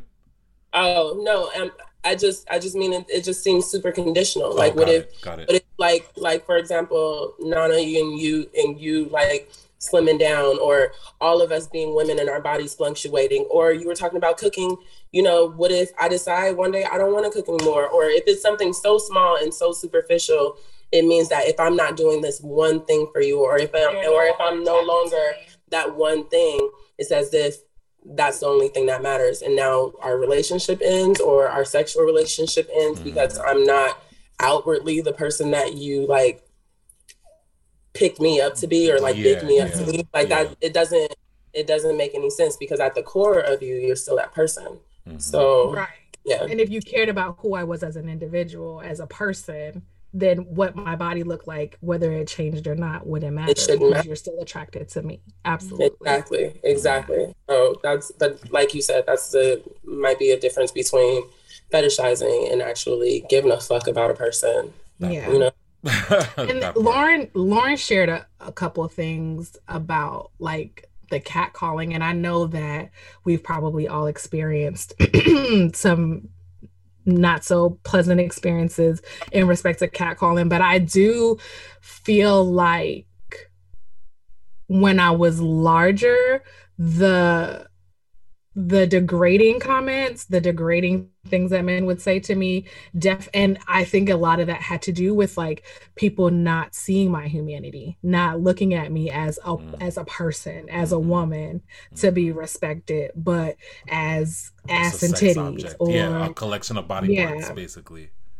Literally. And like, I mean, when you were sharing that, like I was just thinking about some of the things that men have said to me, and it's just like completely obscene, like how you would even scream that to somebody. Like I've had a man yeehaw and tell me that he wanted to ride me, and like I was fairly young at the time, and like I was like frozen. And that's the thing too, it's like when you occupy larger bodies, and this has been my life for most of my life, people, they like to say that they read you as older. I look like a child. I was a child. Like y'all are disgusting. But I think that like I think about when I was in high school, like when I was in high school and like going to the mall with my friends after school, and we're all in uniforms, and this strange grown nasty man want to come up to me and talk about, oh, I thought you were 26 in this school uniform with all of these other children that you see me, like, you know what I'm saying? Like, I just feel like when you're a bigger person, like, I don't know. I just feel like people feel like they can have access to you in a way that they would never even try with the smaller body person. And then I also feel like there's a level of like, you should be happy that I'm even looking at you kind of thing attached to it. Like and I know that there are a lot of women who have felt this way when you kind of turn men down and you get the, oh bitch, you're not even cute, or like fuck you bitch, or whatever. Like I know that happens to straight size women too, but there's like an evil sting to it when a big girl says no. Like, how dare you, bitch, you so fucking lucky I even looked at you. Like, you're so lucky that I would even consider talking to you. Like, I've had people say that to me. It's just like that's but it's like they expect bigger women to just not say yes. Confidence in general. It ties into the whole unapologetic just thing. Take everything like, that we can get. There's no way that I should feel good about myself so much that I turn down your rude ass, fetishy ass, like comments. Like, it's just they just don't think that we're confident in general. They don't think that we you should. This is all you deserve, bitch. Yeah. Like, who the fuck are you? Like, how you don't even have no man right now. You lucky. Like, that's literally, I've had people, like, I would be like fucking at the bus stop. Like, just you know me. Your fucking business. Just trying to get the fuck home. I've had men follow me. I've had men, like approach, like, and I've never had anybody touch me, so I'm so sorry, Lauren. No, that's not true. I've had men touch me like in the club, but like not in the street, like not no stranger in the street. Not that made it any better, or it's not any better, but like I don't. It's something like, like when you be in a club and people like, oh, let me scoot by. So but niggas be doing the bottom of your waist, and it's like, you just trying to get close. Wait, did y'all see that meme where they said I'm gonna start moving men by their waist like they do in I do that shit all the time. Y'all should do that. I do that shit all the time. What happened, Jazz? When you did sweetheart. Excuse me, sweetheart. I love it. Move out the way, sweetheart. You probably threw them off like, whoa, what? I don't give a fuck. I be touching everybody's waist. Get the fuck out. You know what I do? I catcall men when I'm in a car. I sure do. It's so funny. Hey, blue shorts. Hey, blue shorts. What's good? I see that print, daddy. You turned the table. I'm turning the tables. Here and there, we got to objectify men a little bit so they can see what it feels like. I'm not. No, y'all. Gray sweatpants season is upon us. It is. It is here. Oh, it is shit. here. Like, it's funny I mean, yes, also as well. Low key enjoy making men feel uncomfortable by looking at their dick print. But also, there was one time, this is like funny, but also fucked up. There was one time I was on the train, the 4 train, and there was a man like I was sitting down, there was a man standing like kind of like diagonal to where I was. And he had gray sweatpants on. That thing was thanging. That thing was thanging. And I was pretending to look at my phone, but I kept on looking up. I was like, you just couldn't help but make eye contact. I couldn't help it. I was like, I don't know how to Wait, were you sitting down and he was standing up? I was sitting down and he was standing up, but not in front of me. Like just off the distance. Yeah, there was like one person. I to, see. Like, people down. I see. And that's funny. So I kept looking, and he saw me look, like he caught me looking, and then he slowly like moved his book bag in front of his. He was like, "You ain't gonna objectify me today on this here 4 train, man." The amount of time, the amount of people that bag, like, Miss Lady, how dare you, Miss Lady? Gasp! He gasped. That's funny. That's funny. But what I was gonna say is like it's fun. It's funny to say things like that, and obviously, like you don't want to. What's the word for it? Like you don't want to have double standards there. Mm-hmm. But I think the big difference is that a lot of times, also when women, kind of catcall guys, right? The reaction is often kind of like brushed off and like it's, kind of jokey. I feel like a lot of times men don't take it seriously. And so it's kind of looked at as if it's like not that deep or, men will laugh, I wish a woman would catcall me sometimes, you know? Because there's a lot more danger as a woman, or not even just as a woman. I'll say like as anyone femme presenting, because I'm sure stuff like this happens to trans women all the time. It's a power dynamic, though. It's a power dynamic, and so it's like I as a woman, more often than not, if I catcall a guy in the street, if he doesn't respond to me, I'm gonna move on with my life, right? But the danger that happens with women when that happens, if I turn down a man, is that I can be attacked or it can turn violent. Exactly. Or killed, I've had a man try to like physically fight me because I didn't want to talk to him. Wow. Yo, niggas are strange. What the fuck? Very strange. You need to tell at the next men's conference. Tell these niggas to act right. I got you. It's coming up soon. I got you. So it's just interesting to me. Like we obviously, have these conversations about double standards and like, don't do to men what you wouldn't want done to you, but also, and that is true.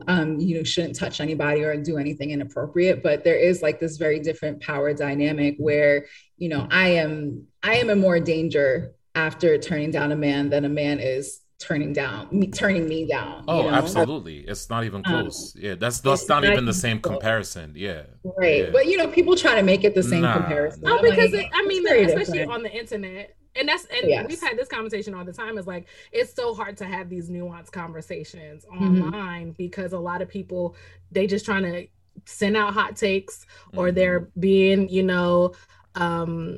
objectionary, like they're just like contrarian.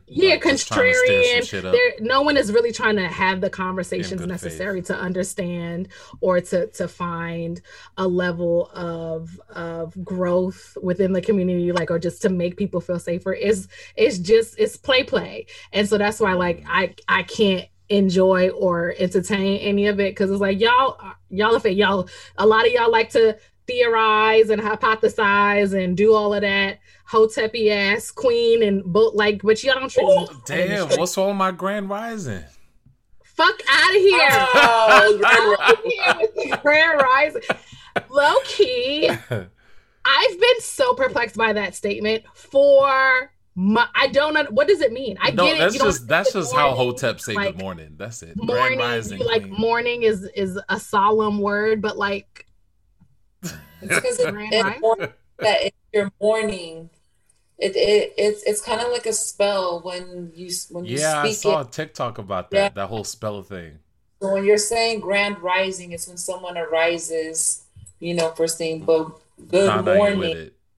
Yeah. Girl, I think the main reason you're not with it is because the nigga behind who's usually saying it is what it is. That's a certain type of nigga who says Grand Rising. I really don't. I don't. That's a specific kind of guy. Them niggas. I don't mind the Grand Rising. You don't mind it? I like the Grand Rising. Okay, see, everyone's different. Everyone's different. You had a really good question on here, Nana, as we're kind of rounding out here. All of my questions are good. They are. You did your thing. You always do your thing. This is why we love you. I'm curious for the four of y'all. Do y'all feel like the tide has turned? Is it like big women, plus size women are kind of in vogue now? And I don't know if you've experienced that in your dating lives. Like, do you feel like you're getting more attention or positive attention? Looks like that's a no from Lauren. But I'm curious for the rest of y'all, because I'm just wondering. Because if that is the case, I'm wondering how you guys are internalizing that. Does it feel affirming, or does it feel icky that kind of now is when you feel like maybe men are paying more attention to you in ways that maybe they hadn't at other points in your life?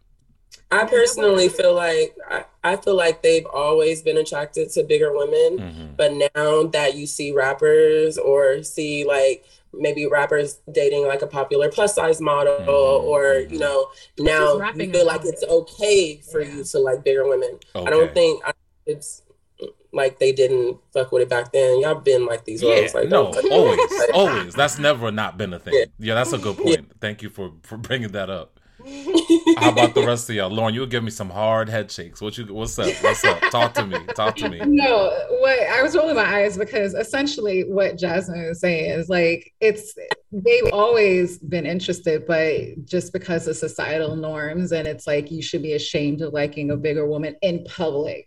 So like date us and talk to us and be interested in us in private, but publicly you don't want to. Yeah, you don't want to.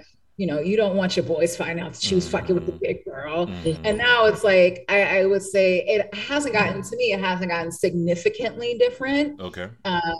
But it has become like, okay for you to date a certain type. We didn't talk as much about body shape, but I feel like. Yeah, and I was trying to find somewhere to bring that in because that's a thing too, like the, hourglass or pear shape. To publicly date a big girl if she looks a certain way, right? You know, if she still has the idolized like body shape, so if she is, pear shaped, being like smaller top, bigger on the bottom, or if she is an hourglass, but it's like still frowned upon. Like if you're dating a big girl, it has a large stomach, if she is more, heavy in her midsection, like that's frowned upon, so it's like it's not unconditional, right? There are still like these very exclusionary, exactly. Requirements in order for you to like publicly date a larger woman, and it's like that's why I don't feel like it has shifted dramatically, because there's still like that stigma there, and it's immature, especially, I don't know, I hate seeing, like, I kind of understand it from the standpoint of like younger people, because they don't understand bodies, and what they're just weird, Are you talking about like Gen Z, like people younger than us? Because they're still figuring out life, and they're still bound to the perspective of like popularity and what the other kids are doing. Yeah, that's true. So that's true. I kind of get it for them, like trying to figure shit out. But for older men, like men in your late 20s, that's older, but like being in your late 20s, your 30s, your 40s, and you still worried about what everybody else think about who you fucking and dating, like that's weird to me. At that point, I'm like, you need to grow up. Like, why are you so concerned about what your friends think about the type of person that you're dating, So I don't know. I feel like it has shifted slightly, but the men of like big women have always liked big women, and they're not going. From the beginning of time. That shit's from the beginning of time. Yeah. From the beginning of time, yeah. How about the rest of y'all? And Nana, jump in here too now. No, I'll let V. Okay. Yeah. Let's hear from our beautiful models up there. What y'all got to say? I don't know. I feel honestly, like when I was bigger, I didn't really like you can tell that I was just like not confident. I didn't have high self-esteem. I was talking to a lot of people on the phone dating. Like I didn't actually physically start dating someone until was which was like my first and my ex. And so now like in my 30s, I approach it really differently. Um and I see relationships, like I see women who are bigger than me and they fucking like, and they're dating smaller guys and like they're totally happy and in love. And I, Nana told y'all about the small guys. Yeah, I see. I don't know. I see it in a different way. And right now, in my 30s, I'm trying to really like get out of my head about like my size and my shape and like just be more comfortable in like who I am. And so it's been like a total shift right now in like my sex life, my dating life, and like not putting too much focus on it because I feel like I spent all of my teen years in my 20s thinking about that. Then now it's just like, dude, I don't want to, continue to get older with those things in my head. Like, I realized that a lot of those habits and a lot of those like toxic thought patterns, like I had to like really like shift, really knock. And so like I try to be like really optimistic, really open for the most part, just really open to learning and understanding, and like not trying to be rooted in shame too. Like, that's a big one. Yeah. Yeah, like because I think that's also like a big thing because we're afraid to like what we like or to be into like fetishes or and then like even I told her like now because I like I like to have fun with girls too. And so I see that like the way that women talk about how men fetishize women fetishize women too. Oh, like yeah, they be doing that shit Absolutely. too. Yeah. And it's like creepy. Like it's like, damn, I can't even be your homegirl because I don't know if you're trying to lick the cooch.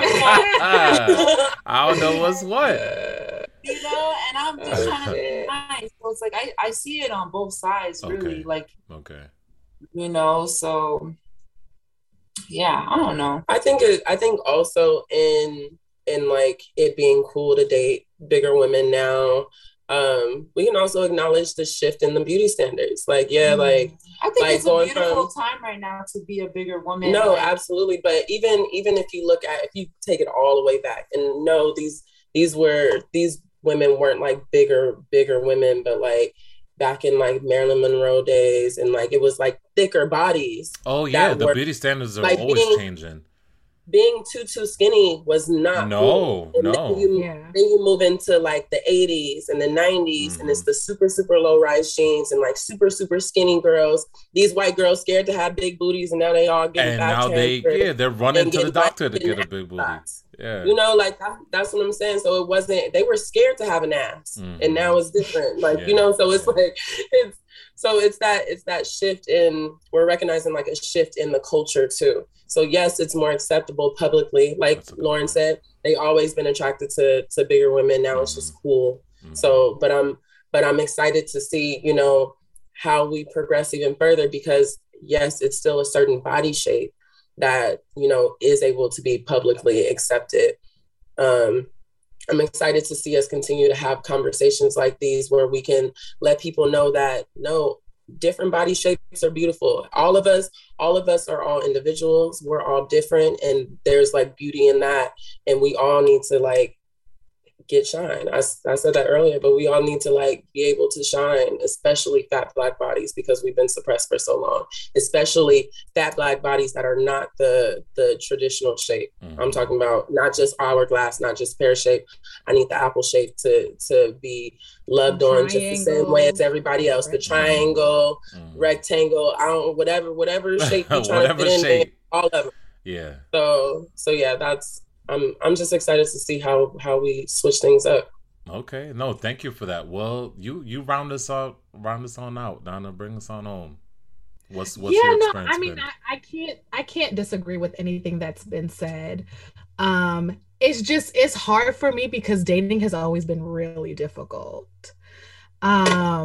And I can definitely say, I think V and I are kind of, our experiences may be a little comparable, where um I I well, I won't say never, but growing, like in my adulthood, I've never really been insecure about my person. I'm very aware of how beautiful I am. I'm very aware of how well dressed I am. I'm very aware of how well spoken I am. I'm very aware of how dynamic my personality is. I'm very aware of how bad a bitch I am. I'm very aware of that. But there's but there's, and I don't say that with any level of arrogance. It is just a self-awareness. When I look in the mirror, I know that is a beautiful person. But there's always been insecurity on whether or not people will appreciate that. And in my experience, that hasn't always been the case. And I do tend to find people who like certain parts of my person, but not me as a human. And when we're talking about humanity, especially when I'm considering being intimate with somebody, that is huge for me, because so much of my humanity has been taken from me viciously, violently, without, like, stripped from me. And so it is very hard to date people, especially in New York, where everything feels very fickle, everything feels very fly by night. There is no level of sincerity a lot of times in dating, or like care. And so I definitely, within like the last maybe 18-20 months, I've definitely taken a step back from dating, because I'm scared. Like I'm always very, whenever I start talking to somebody, I get super insecure. I always think that they're gonna leave, because no one ever stays. And it is something that, like, for a long time I thought that I maybe had gotten over, but it really affects me. And because, you know, that little Black girl is still kind of broken, a lot of the times I wonder if it has something to do with my size, if I'm not pretty enough. And it sounds so foolish, because I know the answer is no, bitch, you're gorgeous. Like, you're so beautiful. So yeah, so then it's like, well, it has to be something. Is it my weight? And that's always been an easy default, because that has been in my life something that I've combated for so long. Like, I had to fight to be okay with my size. I've had to fight for people in my family to not, you know, demean me or degrade me because of my size. I've had to fight, like, and we shared a little bit about this last week, like my mother, my grandmother, I had to fight these women who were supposed to protect me. We're supposed to be, you know, havens for me, to let them know that I still deserve love, even though I'm a bigger child. And so when you're dealing with that growing up, and then you go to school and boys don't like you, or they want to be your friend, but they want to tell you about all the other girls that they like, and they happen to be skinny girls, or they happen to be lighter skinned girls. And so you think that there's something wrong with you.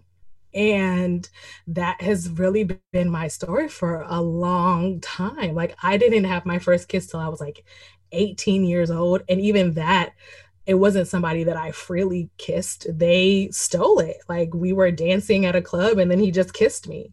And I was so excited to finally be kissed. I didn't realize that, like, that was a little creepy. Like, who just does that? You know what I'm saying? Like, what the fuck? And so, like, even in something that I thought that I should be really excited about, like, there was pain there. There was trauma there. So yeah, like, dating is like, it's definitely probably in the last 3 to 5 years, it's been fun. Niggas have been checking for me, but it still feels very fleeting because, like I said, no one stays. I've never had a boyfriend. I've never been in a relationship with anybody, and and there are times where like I wonder why, because I'm a really great person, and I have so much love that I want to offer somebody. And I just wish that I understood why it didn't work. And it would be so easy for somebody to just say, well, I don't like you because you're fat, or I don't like you because you're too dark, or I don't like you because you're too loud, or I don't like you because you're too opinionated. Like, it would just be so easy, but you never get those answers. And so you're left to kind of figure it out for yourself. And the stories that I come up with are horrible. Like, no one should feel that way about themselves. And so then you work and then you fight again to love who you are and to appreciate who you are. And like, I don't want to have my existence be every day fighting to love myself. And like, yes, self-love and self-appreciation, and we can talk about all of those things, but I know that God didn't put me on this to not be loved and not to love. He didn't put me on this earth to walk by myself. And I've been having conversations about like, if that's my reality, how would I feel? And I think that I've come to a place where I would have to be okay with it, but it isn't anything that I want. But it doesn't, being partnered, having somebody to walk, it doesn't feel realistic to me anymore. And so, it's fun to talk about dick sizes and small boys and tall boys and all that kind of stuff, but there's like so much in dating. And I know that my story is not unique to women. I'm sure that there are women of all sizes who have felt this way before, but there's an added thing when your body is not quote unquote desirable outside of sexual engagements, where it's like, is this gonna be an issue for the rest of my life? And then if I'm in a stage now where I'm getting smaller. My goal is never to be a size 2 or a size 4, but is that what's going to take for me to find love, to find somebody who, is going to want to stay? I hope not, because I don't know. I don't know. But I also feel like, in your experience, I don't know what you believe in, and I don't know your dating experiences, but maybe God weeded out the people who aren't supposed to be there, period. Like I think we put so many restrictions on, especially like our age, being in our 30s, and there's a lot of pressure at this time to settle down, have especially children. As women, but like, especially as women, like, keep in mind, we're only about a third done with our life. Like, we still got a whole lot of time. I know there's a whole lot left. And there's a whole lot of life left and a whole lot of experience left. And it's going to take a stellar ass man or stellar ass person to step up to the plate to be the type of man or person, whatever you're into, whoever you love, to be the type of person that Nana needs. Sure. Because you're not going to get some regular ass nigga. But it's just is what it is. Like, I also think it's a shift in perspective, though, because the way that you even talk about attracting the partner of your life, you don't talk about it in a way that you are receiving. You're talking about it in a way that you're blocking it, because you're finding all the different things of why it's not working out versus why maybe it is. And you're not even at your best yet. You're not even done being the person that you're supposed to be, your highest self. And I don't think you should associate that with your weight either. I think it's like you being more comfortable in yourself, your self-awareness, like just getting up on game. And in order to do that, you gotta like fuck up. You gotta like really valid. get deep down in those dark like parts of yourself that you don't like and address that, so that you are whole by yourself before you go looking for like your value or your worth and having a partner. Like you're getting you know, like 1,000. And I mean, and I'm on that journey now, and the listeners know that. Nana definitely been a lot of work. Nana's been putting in the work. That I can absolutely say. I know that, and that's life work. That shit. That's there's no end to it for sure. And I don't want anybody to ever. I'm not looking for validation in my partner, but I also know that we are people who are a part of a society like that. To pretend that I'm devoid of that, of wanting to be wanted, is naive. And I think for a long time I've done that to myself, where I pretended like I don't need niggas. I don't care what. No, I don't think. Yeah, I think that too. You can't be like closed off to it and act like you're so cool that you can be independent. Yeah, which is the energy it seems like a lot of people have nowadays. And that's not I mean, it's okay. Like, and that's something that, you know, that even I had to get over, like being able to vocalize that, you know, I want to be loved, like not being so like I don't need a nigga, I don't need this, I don't need that. Like, no, that's also a defense mechanism of constantly being let down. So absolutely. It's fully a defense mechanism. But it takes a lot of unlearning to be able to acknowledge, to be able to not just be vulnerable outwardly, but be vulnerable with myself, to acknowledge the fact that like I have, you know, some issues admitting, because it takes a certain level of vulnerability to admit, but that's my issue and I'm trying to like work through it. So yeah, like we're all works in progress, and I just think it's gonna, like I said, I think it's gonna take a certain type of person, and if he hasn't come up yet, it's because he's manifesting you. He's on the way. He's manifesting the type of woman that you are. Or not even the type of woman that you are today. Maybe the type of woman, maybe whoever your highest self is, that's what's being manifested, and hopefully you get his highest self as well. So it ain't over. Yeah, I know it takes some time, and I don't see that for you. Like I feel like you're, you know, like the energy you have, the way that you speak, like the way that you carry yourself. I do not see you being single at all. I feel like you do have so much love to offer someone, and I can totally see you in a relationship. So I want this you know, throw you some energy that I believe that your partner is on the way to you. Like, amen. What I was gonna say is not even just kind of tying it back to the theme of this the episodes that we were doing, but to Nana's point, this is just like a perfect example of how deep anti-fatness goes, where it's not just how I feel about myself, right? Because Nana knows that she's the fucking shit.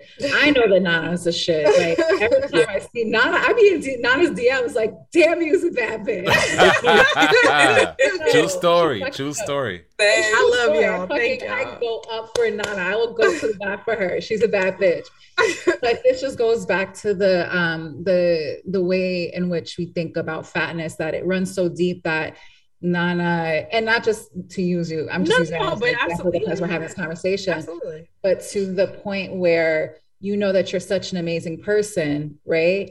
And it's like a fact, but the immediate switch in your head is to think that like things aren't working out because of your size, right? Yeah. And so that's just like a way that anti-fatness really is a detriment to people and like our society in a way that we don't really think it is. Yeah. Because it's not just about like how I feel about myself, but it's how we're perceiving our treatment, and then also the actual treatment that we receive as well. So like me knowing that I'm an amazing person and I love my body and I have a beautiful body, but then when I go outside and somebody says something vulgar to me or gropes me or treats me a certain way, it then has the effect on me like, well, am I not worthy of? Exactly. Yeah, right. It almost affirms the things that you fear. And so I think it's also, that's why I was like saying last week, it's so important to challenge your inner anti-fatness and then challenge other people's anti-fatness as well, because there is so much danger in the way that the way that this is all perceived and how much mental like damage it does to people without even realizing it, that it just goes beyond how I look at myself in the mirror and thinking I'm amazing, but right, people's treatment. And then when people feel bad about their bodies, they treat you bad about your body. And so there's just so many layers to it that it's important for us to constantly be challenging that, because there's no reason why you, as the amazing person that you are, should feel immediately the first thing you should think is, well, maybe they just don't like me because I'm fat. Mm-hmm. You know, like there's something there that has to be challenged, not just from you, but as a society as a whole. It's not just about, you know, self-love. There's access and all these other things that people have to challenge, because there's no reason why somebody should feel like that, you know. Yeah. And Lauren, I really appreciate you for adding that in, because I think this is what Jazz was saying earlier. I was literally about to say the same thing. I think that's one of the things that I think is really harmful about the space that we're in as a society, as a culture now, especially with this kind of, the focus on mental health and self-care and wellness. While certainly well-intentioned, I think sometimes it does cause harm to people, because just like Lauren was saying, that's not always an easy thing to square with when you are feeling, when you feel like you're in a really good place with yourself, but that's not always jiving with the energy that you're getting outside in the world. So It doesn't matter. You could do all the fucking self-love and self-work in the world, but if the people and if society is not acknowledging that, or if society is not honoring that, that's not always an easy thing to sit with. So I really appreciate you for kind of adding that in, because I think that's super important to add as well. And I also want to honor you, Nana. I really appreciate you and everyone else as well, but certainly you, Nana, for being vulnerable with us in this space, in our little wind down. I know that that's a space that you're comfortable being in with me, but the fact that you were able to do that even with the guests that we have on today, I think says a lot about the space that we're able to create. So I just want to make sure that I honor and shout you out for that as well. So thanks, bro. Yeah. And these are my sisters. Like I definitely, I'm a crybaby. I cry everywhere, and being vulnerable is not very hard for me. But I do feel like definitely in the sharing that all three of you have done, it definitely opened the space up for me to be honest. Like I think. And you guys have, and we're gonna bring this to a close soon, but kind of bringing a call back to the beginning of the episode, where it's like you have to be this fierce, confident, brave person all the time, or that means that you literally want to, like, you hate yourself every day that you wake up. And there is a duality in humanity. We can feel multiple things at a given time. We can experience multiple things in a day. And I think that if there's one thing that I would like people to take away from this episode, is an understanding that whatever size you are, you deserve your humanity needs to be validated and affirmed. Like that is literally the least we can do as citizens of the world to each other. And I think it's very easy to see the body positivity movement and see the surplus is not the right word, but an increase of larger bodies in the public sphere, on your TV screens, in your commercials, on your advertisement, and think that society has been transformed and fat people are able to walk about the world easily, and that isn't the case. There's a lot of work still needing to be done, especially when we're talking about Black fat bodies. And so and we say this probably every episode, giving space and grace to those people. You don't know what people are enduring in their day-to-day. You don't know what obstacles they've had to get over just to leave their house. And so if you're sitting next to a fat person on the subway, don't gawk or make noise because they're taking up more space, or, you know, like there are just so many situations where I know me personally I've experienced, and I'm sure ladies you've experienced, where people have no problem letting you know that you're a bigger person, and how like maybe sometimes disgusting that makes them feel. And it is so harmful. And kind of sharing what I just shared, reaffirming of that anti-fatness within themselves. Like people don't just get off and forget about that experience. It sits with you sometimes the day, sometimes days, years. And so yeah. There are many a times where people are still holding on to those pains. And so I think space and grace, and then a key thing definitely from this episode is people's humanity. Like everyone deserves for their humanity to be affirmed, validated, respected, and that is literally the least that you can do. So that's the one thing. Thank you for all of you for being a part of this conversation, for being in this space, for sharing time with us. It's really been a joy to have you. No, we really appreciate y'all. Thank you so much. Listen, there ain't nothing I can say that can top everything the four of you just said, so I'm just going to be quiet. But more than anything, I really do appreciate the the three of you for joining us again and running this back. Nana, we gotta have these wind downs every couple episodes. I'm here for this. Yeah, I like this. No, this was so much fun. No, it really was. And and Lauren, if you need a podcast home, listen. You know, you could be the third word. It's okay. There's room here for you. There's room here for you. If you're looking for a podcast home, it is here. We do not mind. At all. We'd love to have you. But no, thank you guys so much for joining us this week. And as Nana always, this is me attempting. We appreciate you guys. You can find us on all the socials. We're on the IG. We're on Twitter at WorkBaitPod.